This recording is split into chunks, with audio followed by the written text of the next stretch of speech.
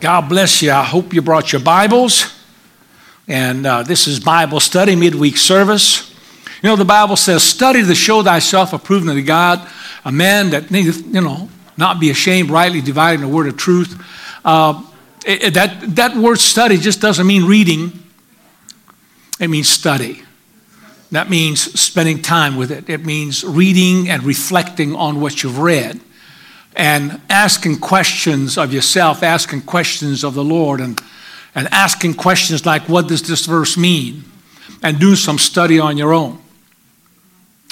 Hallelujah. Especially if you're called of God, and especially if you feel that God has a special role for you in teaching, preaching, or teaching Bible studies, and not just witnessing, but leading souls to Christ. It's important to know the Word of God. It's the tools of our trade as Christians. Mechanics have their tools. Doctors have their stethoscopes and their white coats and all that, But we have the Word of God. This is our tool of the trade. Amen. Especially if you're a preacher. And you've got to study it. God expects us to. Can you say amen? Yes. Thank you. Praise the Lord. Hallelujah. Thank God for the amen corner. Amen, amen. All right, Hebrews chapter 12. I will read it to you in the New Living Translation. I'm so glad I got all these digital apps because I've got, the hard copy right here in King James Version, and I can have this in one copy, then in this another copy. I'm using the American Amplified Bible for some other quotes here. So, amen. I wish they'd have these Bibles. We can have three of them, not just two, but three of them all lined up, and I'd be set. Hallelujah. All right, Hebrews chapter 12. Let's read it in the King James first, and then we'll look at it in the New Living Translation. Chapter 12, the writer is addressing this whole epistle to Christian believers, particularly Jewish Christians who were Jewish at one time, and they're transitioning into Christianity. And so after 11 chapters of great teaching, comparing the Old Testament to the New, and how that the New Testament is superior in every way, based on a better covenant, a better high priest, better promises, better everything, he goes on to say, wherefore, in conclusion, seeing we are also encompassed about with so great a cloud of witnesses, let us lay aside every weight and the sin which doth so easily beset us. Looking unto Jesus, the author and finisher of our faith, who for the joy that was set before him endured the cross, despising the shame, and is set down at the right hand of God. So now, looking at this in the New Living Translation, it says this.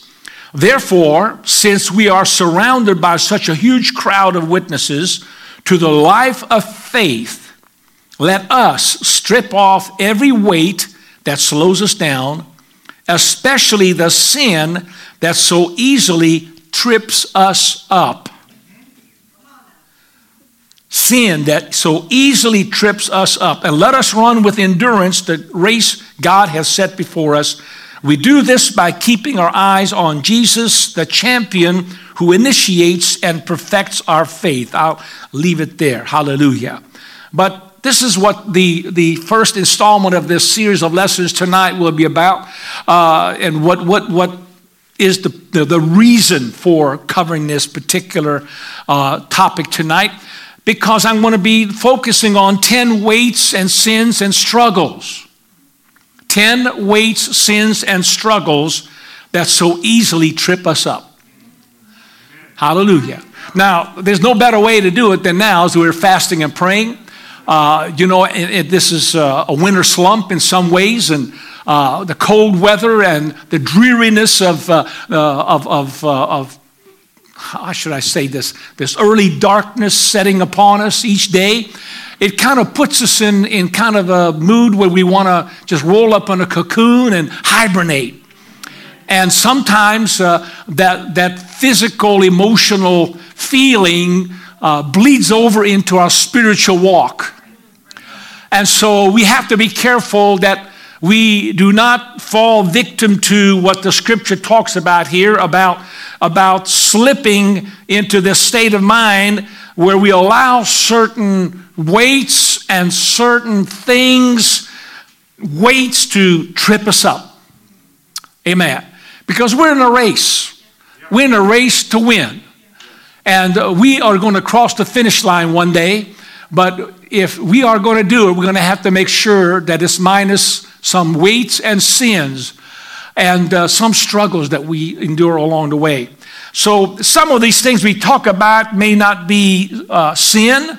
It may not be something that will keep you out of heaven, but something that can lead to sin and can make your way of running this race harder.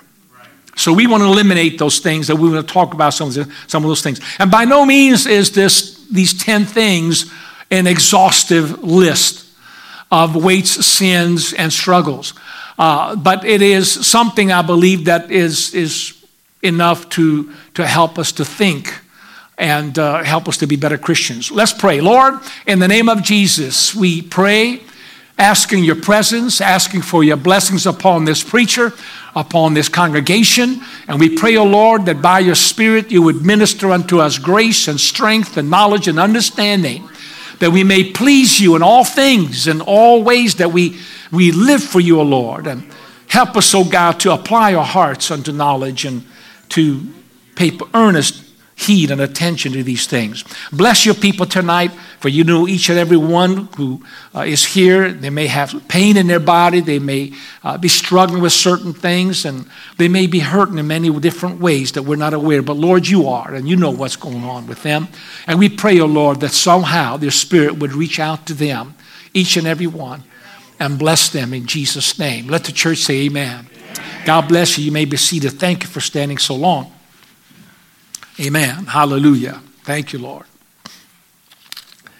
I want to talk tonight about a particular subject, and that is laziness. Well, it'll be number 10. We're working our way down to number 1. Amen. Even though in God's book there's no such thing as a big sin and a little sin. Sin is sin. And it's going to be addressed and going to be judged by God if we don't judge it ourselves. But in using a scripture for the foundation of this lesson, I'm going to look at Proverbs 24. Proverbs chapter 24, verse 30. And this chapter focuses on various areas of foolishness and different things, sins that we may fall into. But in verse 30, it begins to focus on the sin of laziness. And it says this in verse 30 through 34. I went by the field of the slothful, and by the vineyard of the man void of understanding, and lo, it was all grown over with thorns, and nettles had covered the face thereof. And the stone wall thereof was broken down. Then I saw and considered it well. I looked upon it and received instruction. Yet a little sleep, a little slumber, a little folding of the hands to sleep. So shall thy poverty come as one that traveleth, and thy want as an armed man. What does all that mean? Well, that's what we're going to talk about tonight. It's about the tragedy of a lazy man. The tragedy of the lazy man. Amen. And while, how should I say this? Laziness is not everyone's problem. And not everybody is lazy. But it's something that we struggle with from time to time. And it's important for us in this particular day and age, at a time when the spirit of the world and the spirit of the Antichrist wants to weary us into slumber, into sleep. We have to make sure that we are aware of this onslaught against us. We want to make sure that we don't give in to this spirit that would woo us into this slumber. And we have to understand that while we may get lazy in some things at some time, that we need to shake ourselves and waken ourselves Hallelujah. And the Apostle Paul talks about this in his epistles more than once. He talks about it's time to awaken out of a sleepness. Amen. For the night is far spent and the day is at hand. And Jesus' coming is near.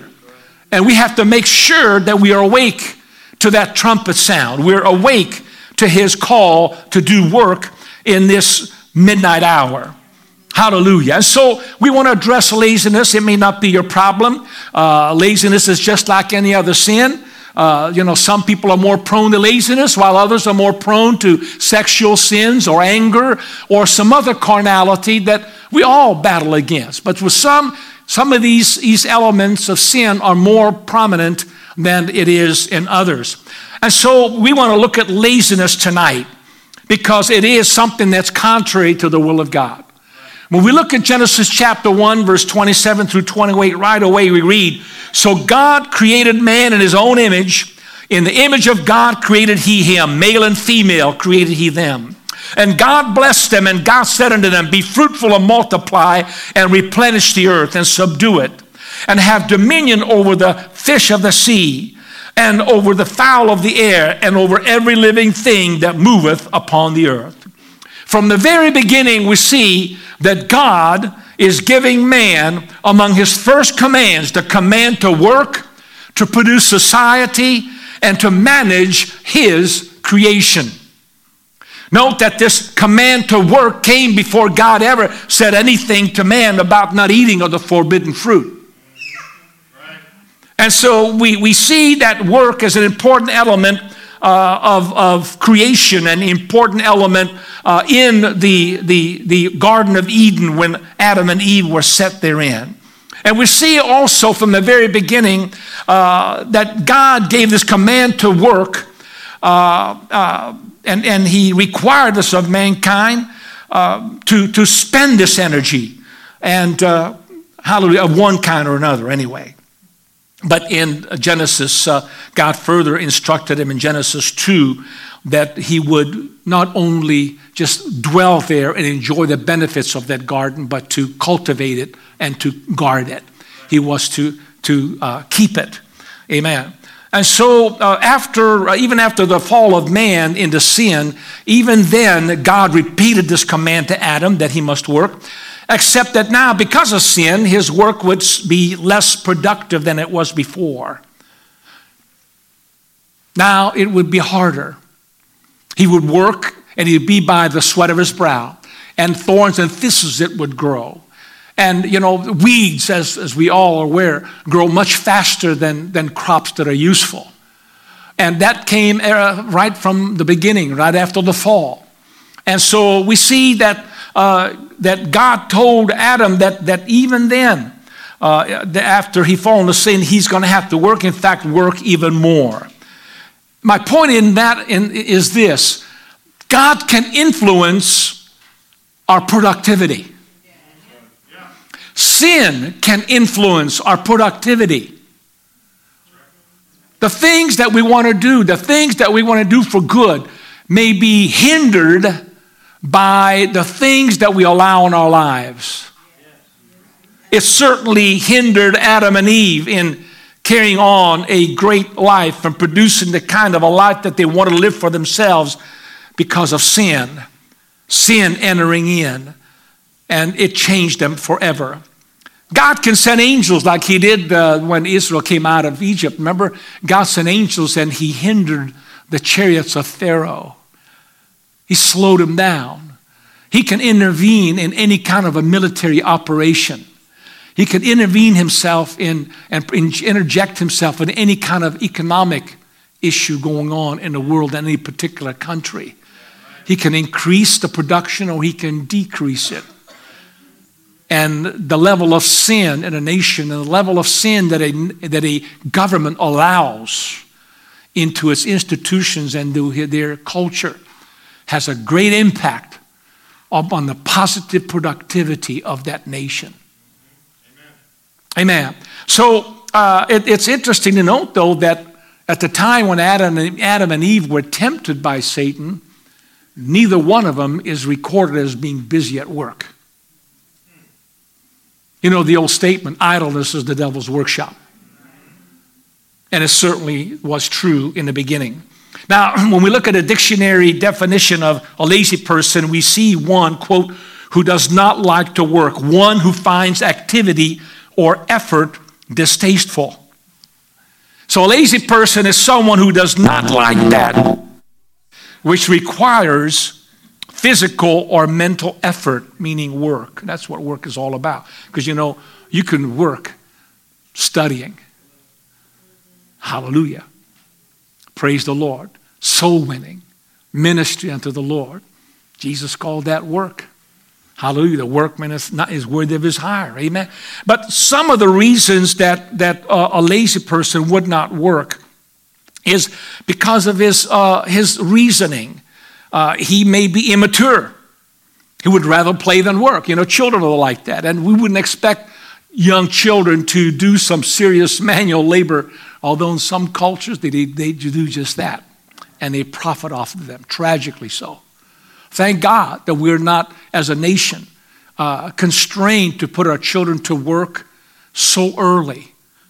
Although in the last century, I have to say, there were many of our people, all kinds of people, who because of the Great Depression, they were forced to work at a very early age. They were forced to give up their schooling and give up a bright future simply because everyone in the family had to go to work to earn some money so they could survive. And really in the third world countries, that is mainly the most reason that children are at work as well. But in some countries, they wouldn't have to, but they use children because it's cheap labor. And it's still a plague in much of the world today. But bringing it back to us, when someone who is immature, they may be a grown-up already, but in their mindset, they're still immature. They'd rather work than they would play. I'm really concerned about our generation, hallelujah, today. Because the mindset is more about how I can avoid work or make an easy living where I wouldn't have to work a lot, but I could spend a lot of time entertaining myself instead. And when, I'm telling you right now, I'm reading comments by employers who are having a hard time filling slots for people who want to work. And so immaturity is certainly something that plays a role in that. Then there's the idea of selfishness. Not wanting to work is really just a selfish attitude, because when you work, you have to give of yourself. You have to give your energy. You have to give your attention. You have to give your time. It's giving of your life. And you'd rather keep it to yourself and do the things that you enjoy, wouldn't we all? Instead, you want to do the things that really satisfies you. So any physical or mental effort and that requires a giving of self is not what a lazy person wants to do, because they are selfish. And this is the real problem in that. The lazy person loves himself too much to give any of himself away for work or service. And that mentality can bleed into the church too. Thank God we have a lot of hard workers in this place. Hallelujah. I'll pray that God would give us more hard workers. We need more hard workers in the kingdom, especially this hour when the hour is late and the harvest is great. Hallelujah. And so laziness loves idleness. Lazy people love inactivity and sleep, and they love lounging and entertainment more than work. And anything that requires effort or pain of giving is a negative experience for them, and so they avoid it like the plague.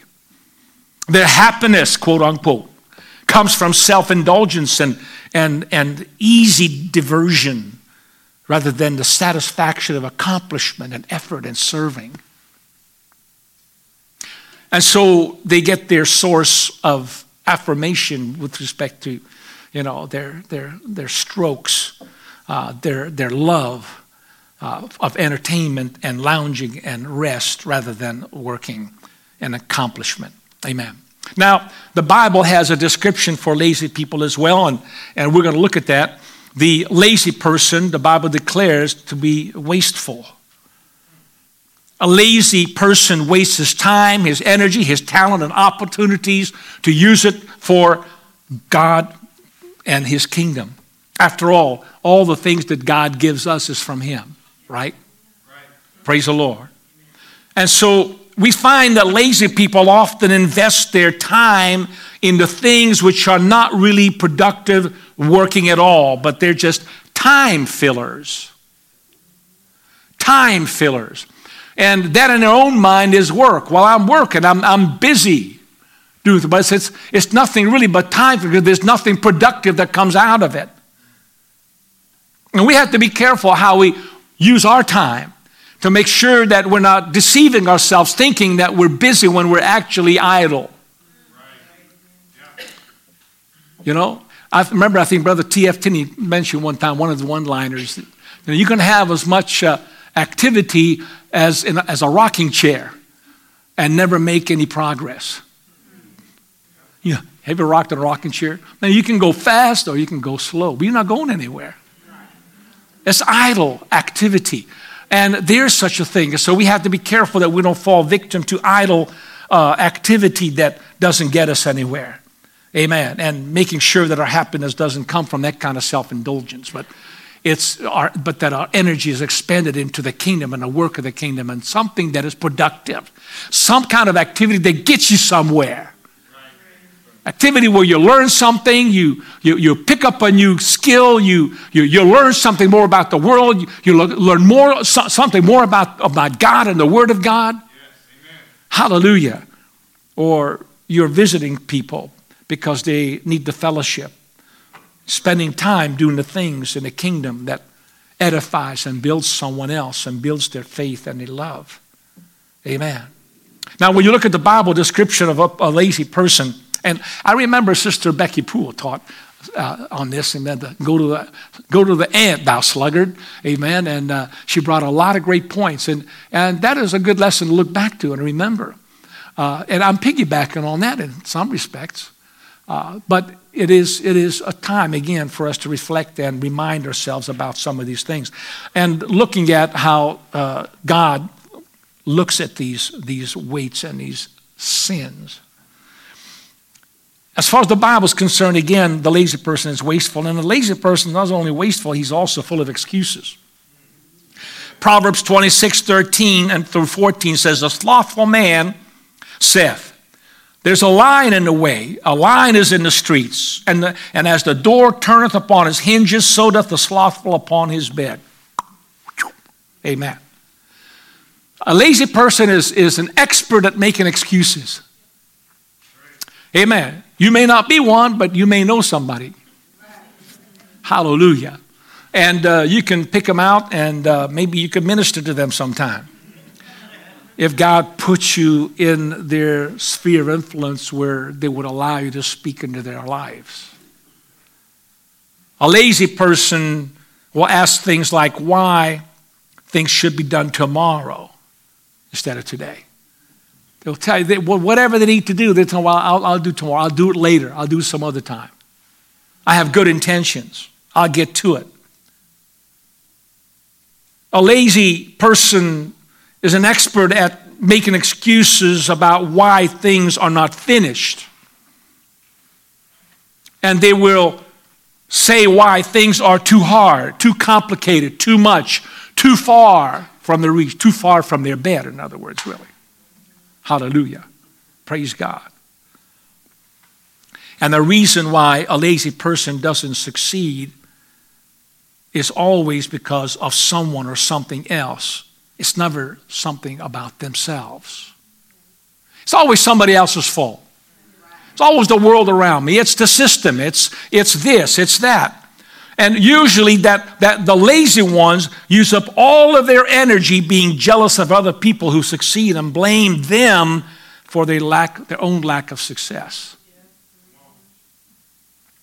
For a lazy person, an obstacle is something which will provide them with an excuse to avoid any effort.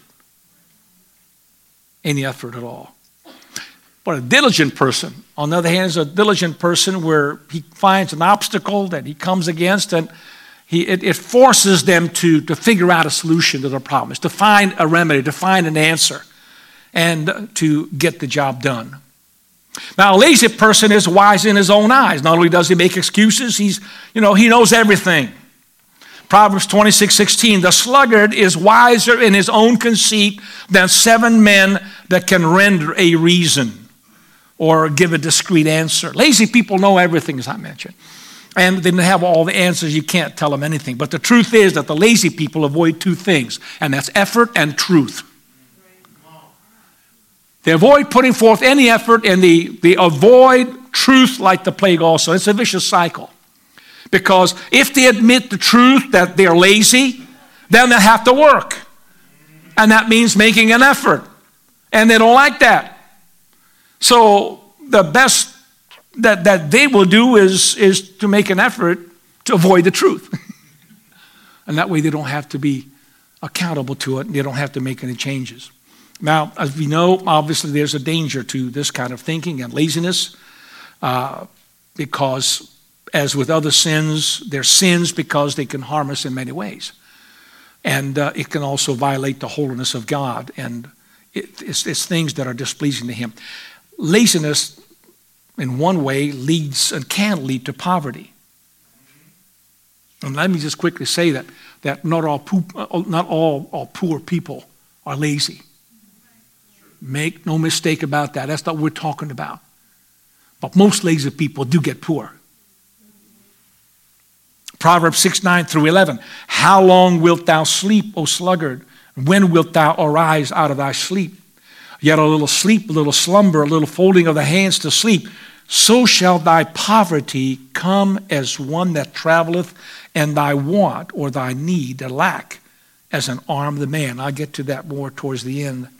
Proverbs 10:4 says, he becometh poor that dealeth with a slack hand, but the hand of the diligent maketh rich. Slack hand, you never do anything with great effort. It's the least amount of effort, the ease that you take in whatever job you do. You always pick the easy way out. And the Bible says that he becomes poor. That works like that. But on the other hand, here's the contrast. That's what Proverbs is all about, right? Proverbs in Hebrew means laying something side by side. It's saying one thing and then comparing it to something else, many times the opposite. And here's one of those parallels, one of those opposites. He becometh poor that dealeth with a slack hand. But on the other side, lay side by side. The hand of the diligent maketh rich. Proverbs 19:15, slothfulness casteth into a deep sleep, and an idle soul shall suffer hunger. See, it's not just physical poverty, but emotional and spiritual poverty as well. So you are, slack in your worldly affairs and your physical way of living your life. It will bleed over into your emotional and your spiritual realms as well. That's right. And lazy people will make no effort at all whatsoever for physical things, so they won't do it for spiritual, emotional rewards either. And so laziness does lead to poverty, at least what the scripture points to. And it also leads to shame. Proverbs 10:5. He that gathereth in summer is a wise son, but he that sleepeth in harvest is a son that causes shame. It's a disordered life caused by laziness brings shame on those who depend on that person. If a family is destitute and living without because the breadwinner in the family refuses to work, that's sad. That's the saddest situation of all. When God designed us and created us and wired us to work. And many people don't realize, especially the lazy, that they're going to be nothing but unhappy if they keep on not working. Now, this is why I say unemployment is a good thing. If you get unemployment compensation, but don't make a career out of it. Too many people are making a career out of unemployment. That's not God's will. You may get a lot of money. You may get even more money than what they pay you on the market. But I'll tell you, you will end up being unhappier. Because God didn't design you that way. And you'll find, I don't think, and I hear a lot about, guaranteed incomes and so on. I've seen it in societies in Europe, guaranteed income. I'm telling you, the answer is not more money. The answer is a spiritual goal. It's understanding who you are, what your purpose is, and getting busy in the kingdom and doing it. Too many people in this country, even in the world, they're getting money, but they have no purpose of living. And they're unhappy, and they will continue to be unhappy. Well, thank you, Jesus. I think that was an exclamation mark of what I was saying. Thank you, Jesus. But that's really what this sort of life is all. It caused by laziness, and it brings shame on those people who depend on you. And so they become unhappy, and their whole family is unhappy. So those things that bring honor to a person come with effort.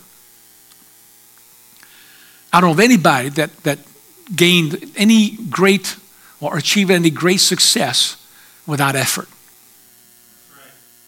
Amen. Amen. And for what it's worth in this country, this is one of the greatest countries that rewards effort more than anything. At the same token, this country now is becoming a government that is beginning to penalize achievement and effort more than any other country. And it's primarily done by taxation in the name of fair share. Let that sink in. I don't have time to sink in economics and things. But having an aversion to making an effort brings the opposite of honor, which is shame. And that's exactly what Proverbs 10:5 is telling us. Now, besides laziness leading to shame, laziness also leads to dissatisfaction. I mentioned that. Proverbs 13:4 brings it out. The soul of the sluggard desireth and hath nothing, but the soul of the diligent shall be made fat. In other words, the sluggard is twiddling his thumbs, dreaming about the way things should be, or the things he'd like to have, but he doesn't lift a finger to get it. And as a result, he becomes very unhappy. It robs a person of the many joys in life that others have, especially when they compare themselves to the others. Lazy folks who don't acknowledge the truth about themselves, they become envious of others and depressed about their own situation. That's always the way it is.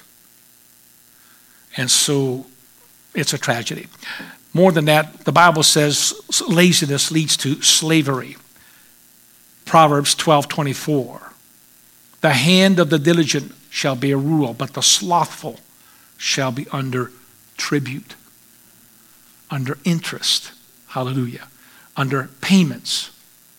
Proverbs 22:7 says, the rich ruleth over the poor, and the borrower is servant to the lender. That's where servanthood comes in. That's where slavery comes in. You know how many people are slaves to their debt? I'm talking about people high up. And I think you remember some of the testimonies from when we had the iLife classes on Sunday nights, and we had what's the guy's name with the financial money makeover? Dave Ramsey.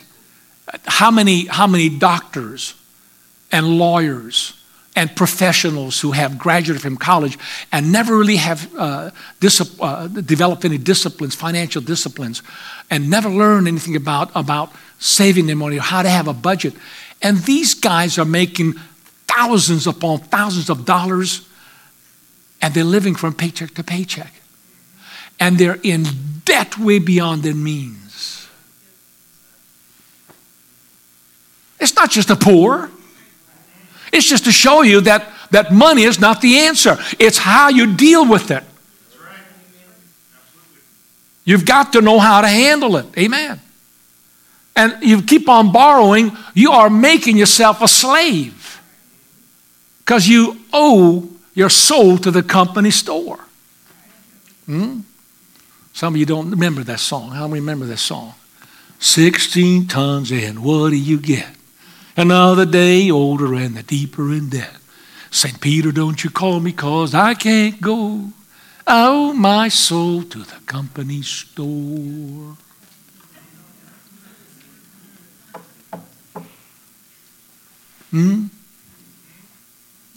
Yeah, when you're indebted and all you're living for, all you're working for is just pay one credit card debt after the other or just one payment after the other, it adds up.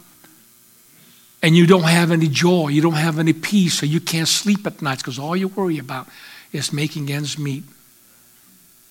It'd be better do without a few things that you think you need and put some money aside for a rainy day and have all the money you need to make your payments rather than have everything you want and lose sleep over it and lose your peace. See, lazy people want the same things that others have, but they come indebted to the lender for having them. So it's interesting, and if you think about it, it doesn't take any effort to create debt. But it takes a great deal of effort to pay it off. That's right. Amen. And unfortunately, too many people don't want to do that. So, again, please understand, not all poor people are lazy, but most lazy people end up being poor, financially, emotionally, and worst of all, spiritually. And we're spiritual people, amen? Amen. Hallelujah. And so, it's not someone else's fault. It's not because of bad luck. It's not because of lack of opportunity or talent. It just comes down to plain laziness. And some young people, in particular today, in this generation, are there. And it hurts me. It bothers me. So, getting back to Proverbs 24, 30 through 34, I'll read it again. It's the tragedy of the lazy man. And I'm going to be reading you the Amplified version, okay? It says this: I went by the field of the lazy man and by the vineyard of the man void or empty of understanding.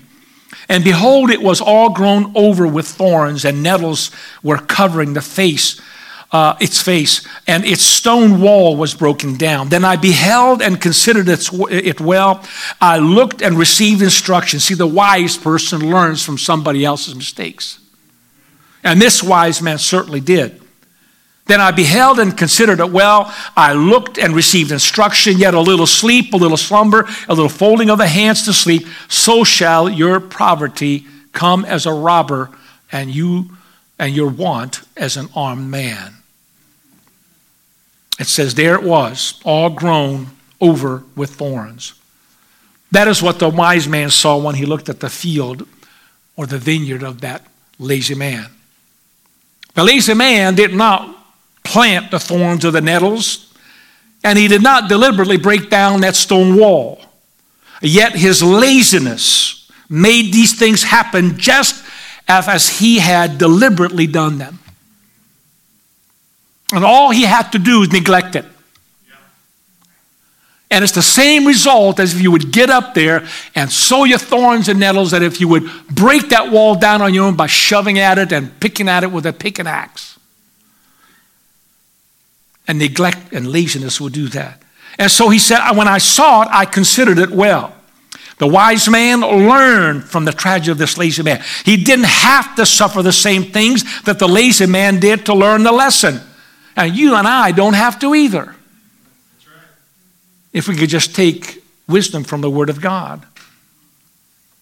But this is indeed one of the marks of wisdom. It's learning from other people's mistakes, and we can do that by learning and studying Scripture. We learn, yes, a lot about God, but we learn a lot about ourselves too when we read the Word and study it. And then the Scripture goes on to say, a little sleep, a little slumber. So this is how the lazy man rationalizes his neglect of his duty. A little sleep causes no harm. Surely we all need a little slumber. Sure we do, but not all the time. Don't make a career out of sleeping in bed. The problem isn't the sleep of the lazy man, it's the neglect of his duty. So we must understand that the very best things that we have, no matter what it is, it becomes worse if we neglect it. I'm talking about anything that you might. It could be the best field. It could be the best house, the best car. It could be the best marriage. And worst of all, it could be the best spiritual life. It will deteriorate if you and I neglect that. And these last days and the last hours, we've got to be careful. We have to beware. Make sure that we aren't dilatory, but we will be vigilant. The next line says, so shall your poverty come like a robber, as an armed man. See, this is the destiny of the lazy man or woman. It's because of the sinful neglect, poverty will come upon them as suddenly and strongly as an unwelcome and an armed robber who suddenly robs you of everything you got. That's what he's talking about.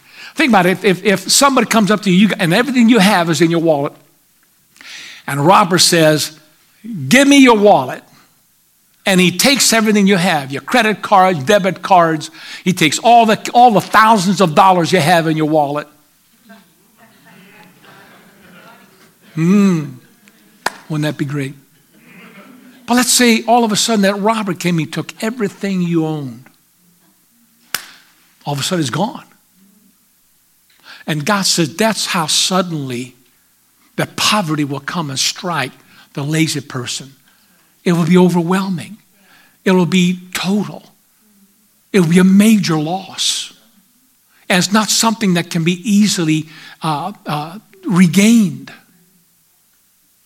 Think about it, even if they take your credit cards. I don't know how many credit debit cards you have. You know how much hassle it is to renew that and make sure that it's shut down? Make sure you know your account numbers. Make sure you call the right bank and make sure they shut it down and so on and so on. It's a nightmare. And yet the Bible says that's what's going to happen to the lazy person who will be suddenly overwhelmed by a robber. Amen. See, when the poverty suddenly comes upon the lazy man, he thinks to himself to be innocent. You know, when somebody comes to you and says, hands up, and they take everything out, you're a victim there. You're innocent. You didn't do anything. And the lazy man will look at this sudden tragedy as something that he didn't deserve. I'm innocent. I didn't do anything to deserve this. And yet I lost everything. And yet the Bible is very clear in telling us that it's his lifestyle, it's his attitude, it's his neglect of his duty that brought him to that point, and he robbed himself. So, how about the spiritual sluggard?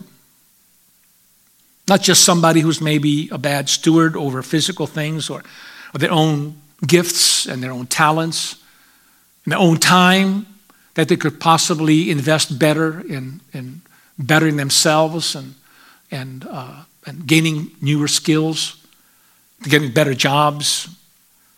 But spiritually speaking, we may have a problem there too if we're a sluggard, if we neglect our duty. See, a neglected field that this wise man was talking about is a pitiful sight indeed, but so is a soul that's neglected. How is our soul? What condition is your soul in today? Is it neglected, or are you vigilant with what you do? See, if we neglect our soul, it'll be soon overgrown with all kinds of thorns and thistles and nettles and all kinds of spiritual moles. And your field will be all dug up and it will be fruitless. It will be barren. Look at the New Testament warning from Hebrews chapter 2, verse 1 through 2. And I think I'm reading this from the Amplified Version as well. And it says this: since all this is true, he's speaking about the New Testament and what he wrote in verse 1. Since all this is true, chapter 1. Since all this is true, we ought to pay much closer attention than ever to the truths that we have heard, lest in any way we drift past them and slip away. Let me read that again. We ought to pay much closer attention not neglectfully, not letting go in one ear and out the other, but pay more close attention to what we hear than ever to the truths that we have heard, lest in any way we drift past them and slip away.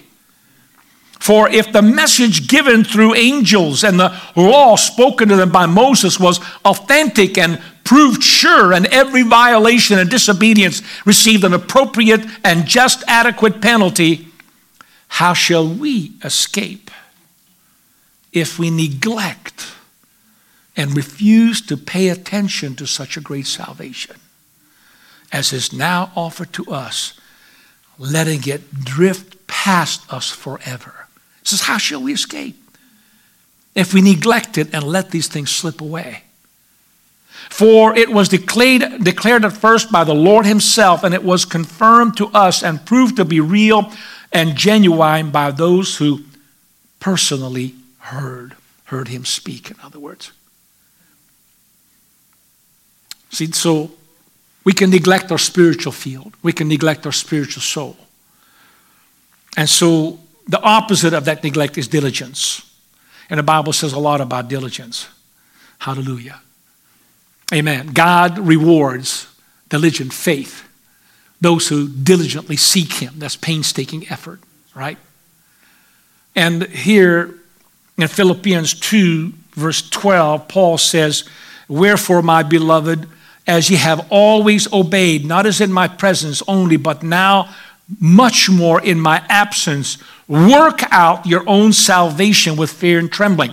Now, please don't get me off on this track and say that, grace, grace, grace. Amen. I know that God, our salvation is by grace and not by works. But verse 10 says we're created unto good works. And God expects us to good works, not to earn salvation, but because we are saved. He's looking for that fruit of good work. And salvation is something you work out after you're saved. How so? It's by doing the things that you need to do. You need to pray. You need to fast, as we're on this 21-day fast. Hallelujah. You need to study the Word of God. You need to walk in holiness and allow God to perfect you and to change you into His image from glory to glory. And allow God to transform your thinking. Listen, we're citizens of heaven. We're not just citizens of the United States of America. I'm not just a citizen of Europe or someplace else. Amen. I'm not just a citizen of my culture and my race. Hallelujah. I'm a citizen first and foremost of Jesus Christ and his kingdom. And it's whatever he says I should be is what I should do. I don't care what the world says that I can do. The world says I can drink all the alcohol I want to, as long as I don't hurt anybody. Now they're saying I can smoke weed. They say I can gamble legally. The Word of God says totally something different. Amen. The world says I can dress any way I want to. The Word of God says I better walk modestly. I'm not walking by the world's standards. I'm walking by the standards of the kingdom of God. That comes first. I don't care what the world says and does. I don't care what the fashion models do. I belong to Jesus Christ. I walk by a different rule, by a different standard. I have a different leader than the President of the United States. We have a different rule than the laws of this land that is of higher value and a higher standard and demands greater things from us than any worldly government ever would. And if they did, I turn my back on it and I do God instead. That's exactly what the 3 Hebrew young men did. It cost them going into the fire, but God kept them. When Daniel kept his godly habit of praying 3 times a day, and these connivers, these people who connived against Daniel, they were jealous of him and they hated him. Hallelujah. They hated him because of his God. And they tried to find a fault in him by using his worship and his religion. So what they did, amen, they came up with a rule. They came to the king who was unawares. He was totally oblivious of what these connivers were doing. They asked him to pass a law. So for the next 30 days, nobody can ask a petition of any God except to come and get permission from you. Sign a decree. And the king said, okay, I'll sign it. And all of a sudden, there's Daniel opening his window towards the east, and he's praying 3 times a day that he's always had. And so these connivers come up to the king and say, hey, king, did you sign that edict and that law? And it says, hey, nobody can pray except they come to you first. Yeah. Well, Daniel, he's there praying 3 times a day to his God. Whoa. God's heart was smote. The king's heart was smote because, he liked Daniel. But when he heard that he was doing this without his permission, well, he had the law. Amen. Well, you know what happened? He got thrown in the lion's den, and a great miracle took place. But the point is, he disobeyed the law.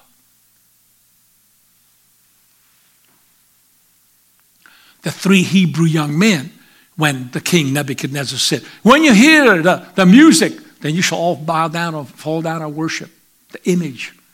And they said, we're not going to do it. But it's the law. No, we walk by a higher standard. We walk by higher law, not man's law. The apostle stood before the Sanhedrin and he said, didn't we command you not to preach or teach in this name? And he said, who are we? Hallelujah. Should we obey man or should we obey God? No, we're going to obey God. We're going to do as he told us. So we're going to preach and teach this. The Bible says that they just further threatened him and let him go. The bottom line is they disobeyed the law too. What am I saying? Am I saying that we ought to disobey laws and be a bunch of lawbreakers? No. What I'm saying is if the government passes laws that are unjust and laws that are unbiblical, things that violate our conscience, then we're not going to do it. I'm not going to do it. I don't know about you, but in my house, I'm not going to do it. I'm walking by a higher standard. I'm trying to please him and not this government of the people, for the people, by the people, by the way. So, wow. Thank you, Jesus. I got off course a little bit. But work out your salvation in fear and tremble. It's something you got to work out. And it's something you got to do. And you're going to be tested. You're going to be tried. And you're going to have to walk this walk and walk the straight and narrow. And God's got to help you. And if you want to walk this, and you're going to reach this destination at the end of your salvation, Jesus said you got to strive for it. That's comparable to work out. Just we got to fight the good fight. That's action. That's fasting and prayer. That's just dedicating ourselves to spiritual things. It's subduing this human flesh that's fighting against us, let alone the world. See, strive to enter into straight gate. This is what Jesus said in Luke 13, 24 to 25. Strive to enter in at the straight gate, means narrow. For many, I say unto you, will seek to enter in and shall not be able. When once the master of the house has risen up and has shut the door, and you begin to stand without to knock at the door, saying, Lord, Lord, open unto us. And he shall answer, say unto you, hallelujah, I know you not whence you are. Hallelujah. That's what verse 24 is talking about. Amen. When the master of the house has risen up and has shut the door. It's when the trumpet sounds and when the bridegroom cometh, as we heard the parable of the 10 virgins, 5 foolish, 5 wise. And the Bible says that the 5 wise went in. And their lamps were bright and shining, full of oil. But the 5 wise, what were they doing? They were sleeping and slumbering, a little folding of the hand. They were kind of lazy in their spiritual walk. They were neglecting their soul and their spiritual field. And the bridegroom returned. It's too late. That's why he said, strive to enter in at the straight gate. Strive. You're going to have to put some effort into it. And listen, it takes an effort to become, and not just become, but also to stay a one God apostolic tongue talk on the Holy Ghost filled, amen, holy rolling Christian child of God. It takes a determined, made up mind. It takes effort. Hallelujah. And this is why we're fasting. Another reason why we're fasting these 21 days. To make sure that we don't get lazy in our walk with God. To make sure that God remains the number one in our lives. And that we don't skip church services for any trivial reason. Hebrews 10, 24, 25. And let us consider one another, provoke unto love and to good works, not a little sleep or slumber or folding of the arms. Hallelujah. We're not to provoke one another to do that. Just rest a little bit more and just sleep. No, verse 25, not forsaking the assembling of ourselves together as the manner of some is, but exhorting one another, and so much the more as you see the day approaching. So I'm coming towards the end here. Praise God, aren't you glad? How are we going to deal with our laziness? Well, it's just one of the sins. Just like any other sin. And every sin that you may be facing has got to be acknowledged first and foremost. You got to acknowledge the truth. You know, even alcoholics, one of the first things they have to do when they go to AA meetings, they've got to come to the point where they admit the fact that indeed they have a problem. You cannot solve a problem until you admit that there is one. And too many times, we struggle with things in our lives, and we continue to struggle with them because we really don't face them head on. And, we think ourselves better than that. And so we in one respect, we just have this tendency to deceive ourselves that, that's not me. But this is why fasting and prayer and seeking the face of God in your own time is so important, because God can speak to you and show you where you're weak and where you are lacking. And this is a perfect time as we're fasting and praying to make these assessments of ourselves and our souls. And understand that the hardest step to make is as with dealing with any sin, is to face the truth about yourself. Amen. Hallelujah. So if this is one of the things you struggle with, well, there's a remedy for it. There's good news. Repent. Hallelujah. 1 John 1:8 says, if we say that we have no sin, we deceive ourselves, and the truth is not in us. If we confess our sins, he is faithful and just to forgive us our sins and to cleanse us from all unrighteousness. If we say that we have not sinned, we make him a liar, and his word is not in us. Interestingly, he's speaking to Christians. He's speaking to born-again believers. Hallelujah. Hallelujah. Let's pray here. We need prayer right now. Hallelujah. Thank you, Jesus.